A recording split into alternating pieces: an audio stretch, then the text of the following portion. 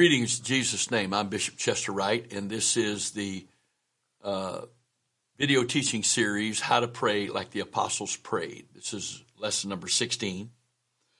And we're going to continue to talk about perseverance in prayer. But we're going to do it a little differently in this lesson. We're going to talk about a couple of stories or parables Jesus told to demonstrate principle rather than talking about specifics of an individual. And so both of these stories we're going to talk about in this particular lesson, both of them involve Jesus, okay? And so the first one is a story. The second one is an experience of his. And there's so many great things for us to be taught in this. Luke chapter 11, verse 5, if I can get situated here. At Luke chapter 11, verse 5, the scripture says, "And he said unto them, which of you shall have a friend?" Now, let me quickly tell you, Luke 11, verse 1, that he was praying, and they said unto him, "Lord, teach us to pray." Verse 2 through 4, he taught them how to pray. And that prayer is, or principles of prayer, is found there and also in Matthew chapter 6. And he told us to pray after these things or according to these principles. And so this is what he said after he gave that instruction on prayer. So he's still teaching them how to pray. He's still teaching them how to pray. And so he said unto them, "Which of you having a friend, and shall go unto him at midnight, and say unto him, Friend, lend me 3 loaves. For a friend of mine in his journey is come to me, and I have nothing to set before him." Because the culture of hospitality was so great there. I mean, there weren't a bunch of restaurants people could just stop by and get something to eat. So if people weren't willing to be hospitable and feed you, then you didn't eat. There weren't hotels and motels to stay in, and so if people didn't keep you in their house, so the culture of hospitality was a major, major thing. And it was embarrassing to the whole household if someone came to stay with you and you couldn't feed them. So this man is very urgent.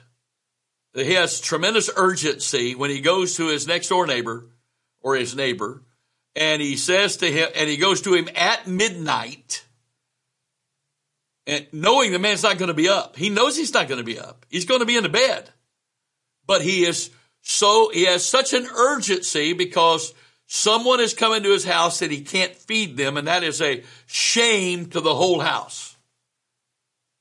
And so he says, "A friend of mine in his journey is come to me, and I have nothing to set before him. And he from within shall answer." Didn't even open the door. He just shouted at the man at the door from within and said, and he from within shall answer and say, because this is still a hypothetical story, it's not an actual incident, "Trouble me not, the door is now shut, and my children are with me in bed. I cannot rise and give thee. I say unto you, though he will not rise and give him because of he is his friend, yet because of his importunity, he will rise and give him as many, presumably loaves of bread, as he needeth." Listen to the English definition of the word importunity. The state or quality of being importunate. Persistence in solicitation. And the word, it also means importunities.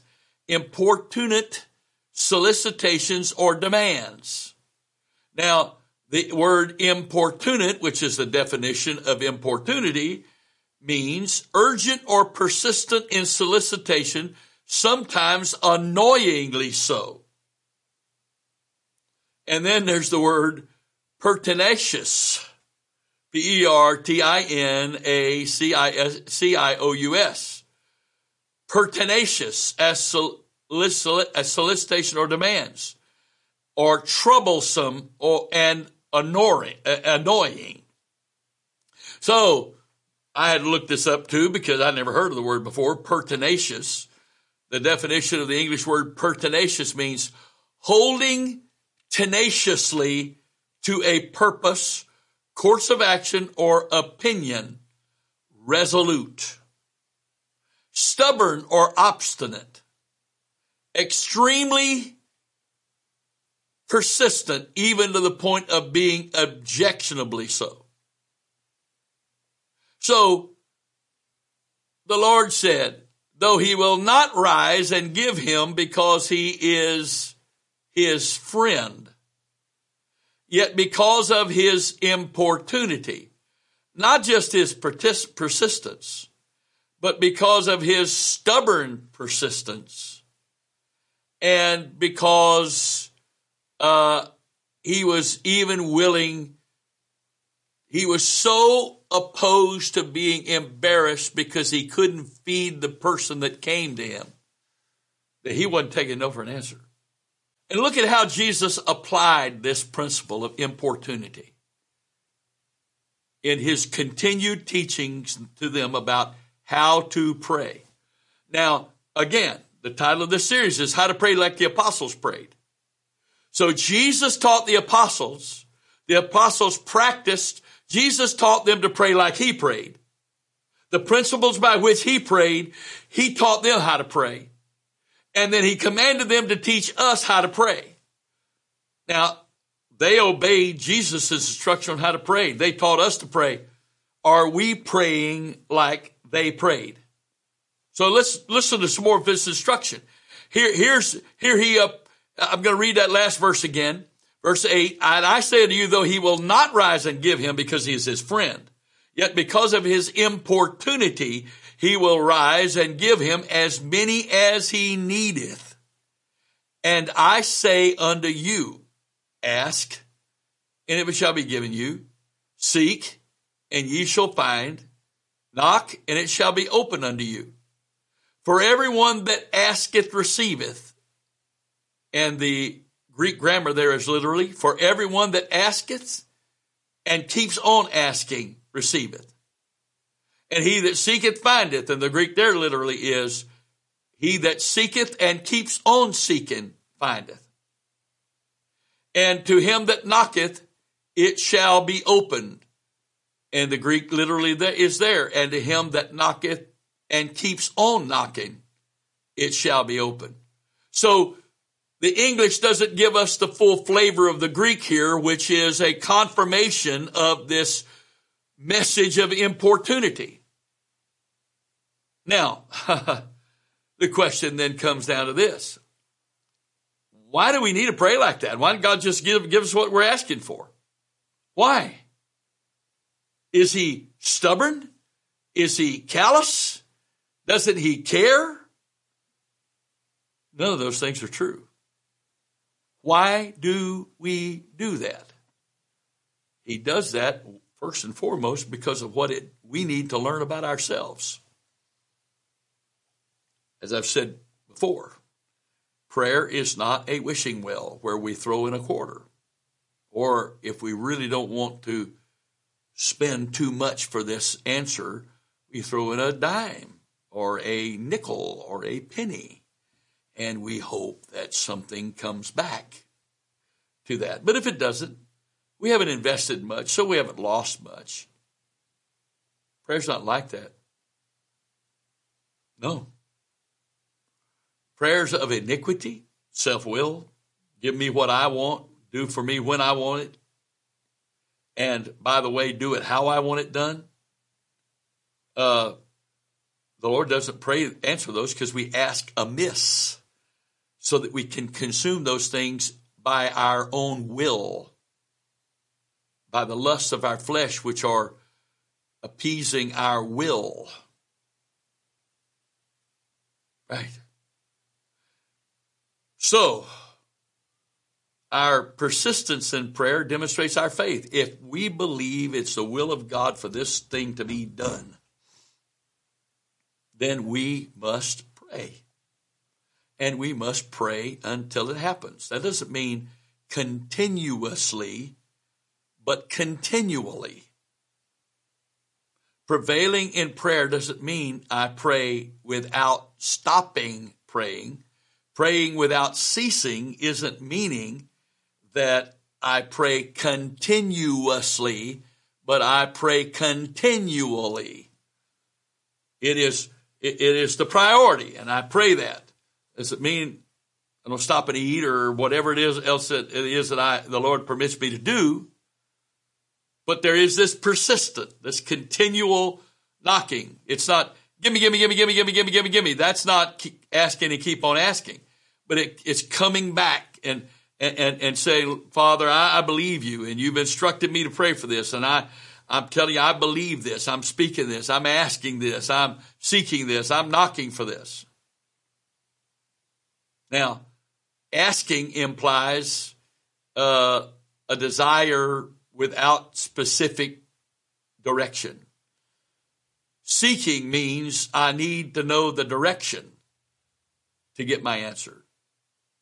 And knocking means I have arrived at the place of my answer. And now I'm going to persist until the door opens and the answer is given. These three taken together all demonstrate importunity. So as I'm prevailing in prayer, persevering in prayer, it's not going to be static. I'm not going to be at this one place in the Spirit, this one place in prayer. As I prevail in prayer, as I am persevering in prayer, as I'm persistent in prayer, He's going to take me through these different levels. And while He is answering this prayer, He is taking me from here to here. I am learning Him. I'm in this yoke of prayer with Him. I'm learning Him. He's praying through me. He's talking to me and through me. I'm learning of Him. I'm learning about Him.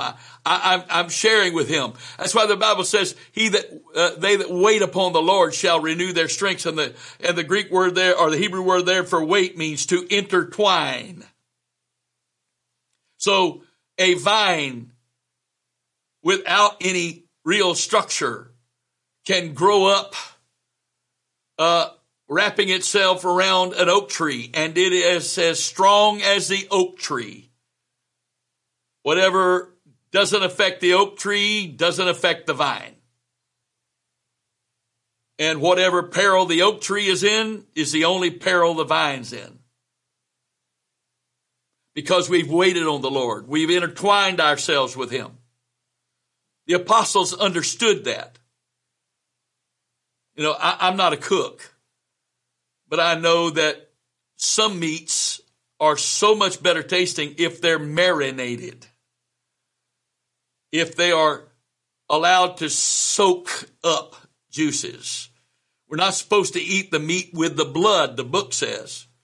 So in order for it not to be dry and in order to help its taste, some meats you marinate. Well, let me tell you something. I'm not a piece of meat, neither are you. But there is something to say for our spirits and our beings marinating in the presence of the Lord. Soaking Him up, just spending time with Him. But you know what? We are humans. This is flesh and flesh. And so unfortunately, not very many are yielded enough to God that they're going to give Him copious amounts of time regularly without there being some needs occasionally that motivates them to pray. Has to happen. It has to happen. It has to happen. So we have to learn to pray and yield to praying prevailing, persistent prayers. And before I go on, let me just read this last bit of instruction of Jesus on how to pray. If a son shall ask bread of any of you that is a father, will he give him a stone? If he ask a fish, will he give him a fish? For a fish, give him a serpent.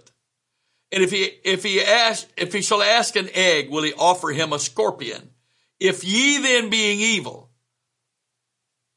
know how to give good gifts unto your children, how much more shall your heavenly Father give the Holy Spirit to them that ask him?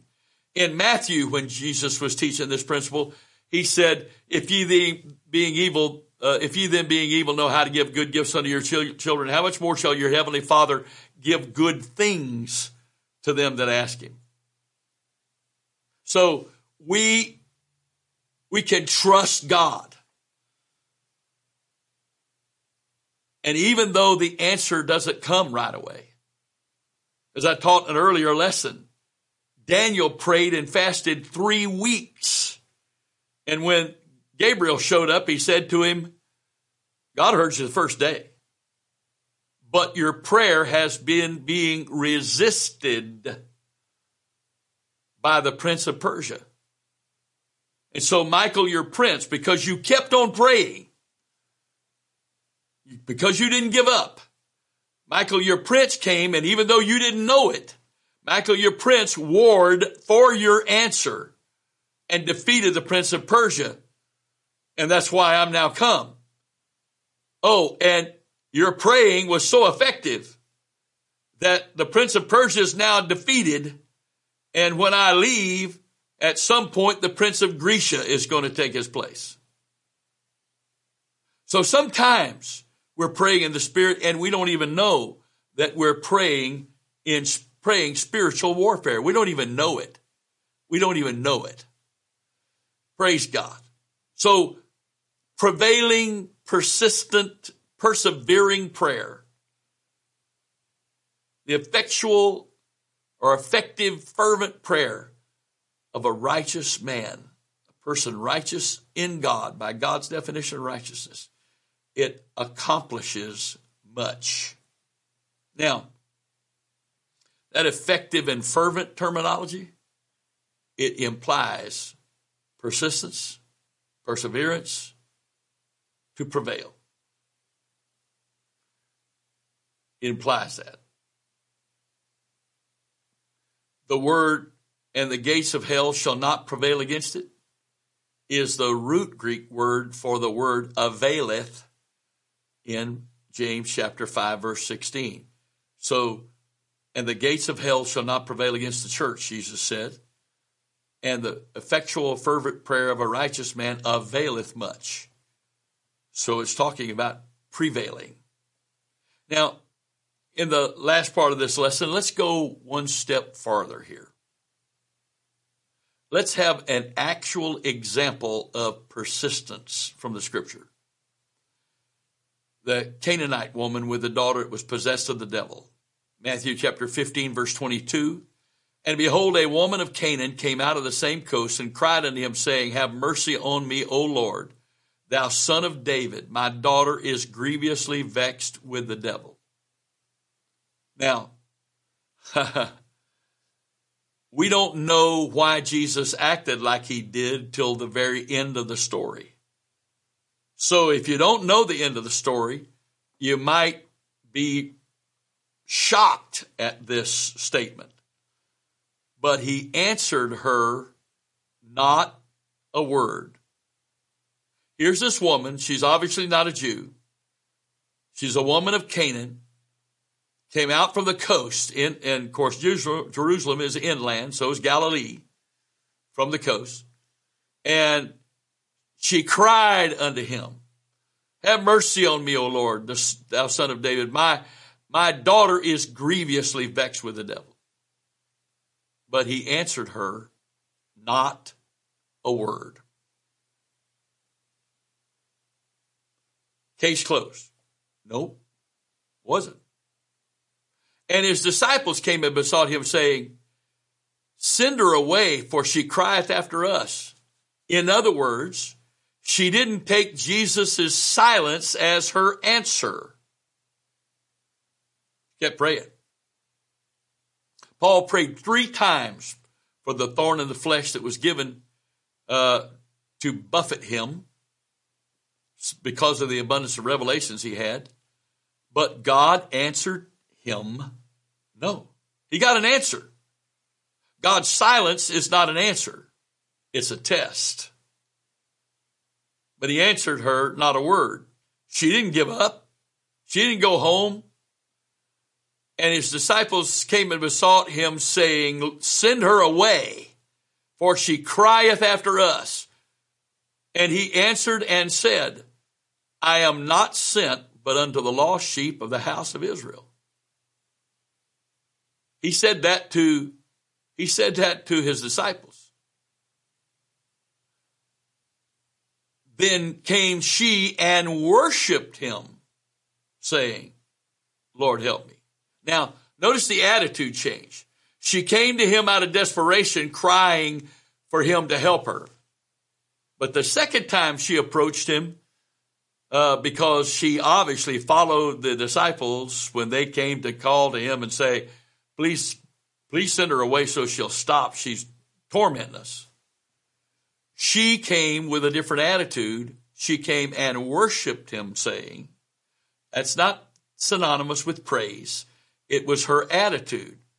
The Greek word literally worship means to prostrate yourself on your face with your arms raised out front. It's the position that you had to get into to come before king in that day. It's a totally defenseless position. I am at your mercy. Do with me as you will. So she came with that degree of humility. Her desperation was replaced by humility, and her humility caused her to worship and acknowledge, you can do this. Help me, Lord. And he answered and said, it is not meet to take the children's bread and to cast it to dogs. She obviously heard him say, I am not sent but unto the lost sheep of the house of Israel. And she was a Canaanite. She wasn't an Israelite. And she said, help me, Lord. And he sounds rude. He answered and said, it's not meet to give the children's bread, take the children's bread and cast it to the dogs. Now, I wonder how many times the Lord tests us with what appears to be unkindness from him. First, he tests us with his silence. Then he tests us, well, what you're asking for is really not for you, test. And then it's, I can't give this to you. You're not worthy enough. You don't appear to be worthy enough. Well, just tests. And we find out they were just tests. That's not him. He's not like that. They were tests. And then she said, truth, Lord. You're right. I can't argue. Yet the dogs eat the crumbs which fall from the master's table. Oh my. His silence didn't provoke her. His disciples' frustration with her persistence did not deter her. His pronunciation that she wasn't qualified did not prevent her. When she came to him worshiping and asked for help, and he said, well, you're just, you're just not qualified. In fact, it would be like giving my children's bread to the dogs. And she still pressed through and said, truth, Lord. But the dogs eat the crumbs which fall from the master's table. I know if you've studied the Bible for any length of time at all, you've read this story, and I'm sure I'm not saying anything to you that you haven't thought of or whatever. But the Holy Ghost is trying to speak to us. The statement of Jesus at this point should resonate, reverberate in our hearts, our minds, our souls, and our spirits. Then Jesus answered and said unto her, O woman, great is thy faith. Be it unto thee as thou wilt. And her daughter was made whole from that very hour. Now, the Lord and his love is just absolutely amazing. The Bible says we are loved with his great love wherewith he loved us. His great love wherewith he loved us. His love is unfathomable. That's why experiencing it gives us a knowledge of him and his love that is beyond all knowledge, intellectual knowledge. His love is amazing. It's amazing. But the thing that so challenges my soul is that there were only 2 times in the Gospels that Jesus said to someone that their faith was great. And neither one of them were Jews. The centurion, who was a Roman army officer, and the Canaanite woman. To the 2 of them, he said, "Great is your faith." And in both cases, they exhibited a confidence in prayer and his ability to work through prayer that is challenging to us. Sometimes those that have been born of water and the Spirit, et cetera, they allow their flesh, their self-will to give them an exalted opinion of themselves. We're not saved by worthiness. We're not better than anybody. It's only by the grace of God that we've been able to believe and submit to God and obey the gospel. And I wonder if there are people out there who we wouldn't consider saved sometimes that absolutely know how to pray and have faith. It had to be very humbling to his disciples. It had to be very humbling to the crowd that was always around, or seemed to be most of the time, when Jesus twice said of non-Jews to a Roman and a Canaanite, "Great is your faith. Great is your faith." The Roman, he exercised faith by saying, "You don't even need to come to my house to pray. Just wherever you are, just speak the word. My servant's going to be whole." Great was his faith. And this Canaanite woman, her faith was so persistent that she refused to take no for an answer, because she knew him, she knew his power, and she knew his goodness, and she knew that he would have mercy, because that's what he came to do. And even though he came to the lost sheep of the house of Israel, even though some of the kindest things he ever had to say was about a Samaritan that he spoke well of, versus the priest and the Levite in that same story that he didn't. A Roman army officer whose servant was sick, and a Canaanite woman. In all of these elements, part of the element is a faith in him, in their approach to him, in receiving what it is that they desperately need. So whether it's supplication, things we know about both for ourselves and others, or intercession, which we rarely know the specifics of, or travail, which is necessary to see souls born, which we don't know who that normally would be, we need to trust persistence in prayer. And it's not just filling up time with words. It is a confidence that he will answer. And I'm not just putting in time trying to obligate him, but I am asking, seeking, knocking, because I trust him. I trust his love. I trust his goodness. I trust his purpose. I trust his plan. And this is his will, and I'm going to pray it into existence. Now, God gives us promises. Very few people know how to live with a promise. God doesn't give us a promise so we sit back and do nothing, fold our arms, and watch him do it. No. He doesn't need to tell us that. We would still be just as amazed when he does it, whether he told us in advance or not. Part of the reason he tells us in advance so we'll know it's him and not coincidence as we believe. But that's not all. He tells us in advance so that we will pray the promise. That's why Paul said one of the offensive weapons of the spiritual warrior is the sword of the Spirit. And which is, he said, the word of God. But it's not logos in the Greek there. It is rhema. And rhema is reo, the utterance of the living voice, and ma, the suffix ma, is the result of. So rhema is taking what God said and repeating it in prayer. Praying it. Now, he's God. Why don't he just do it? Because that's not his plan. That's not his plan.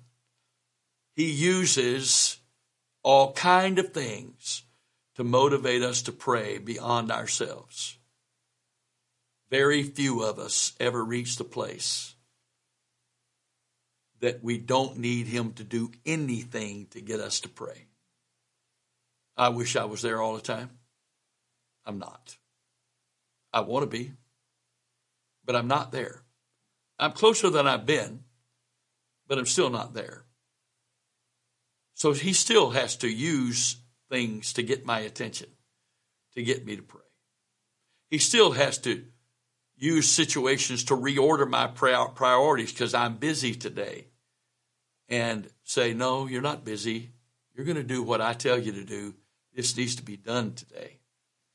I pray in the name of the Lord Jesus Christ that you and I, by the grace of God, will allow the Spirit of God to produce in us great faith, faith that is expressed through persisting, persevering, prevailing prayer. In the name of the Lord Jesus Christ, God bless you. Amen.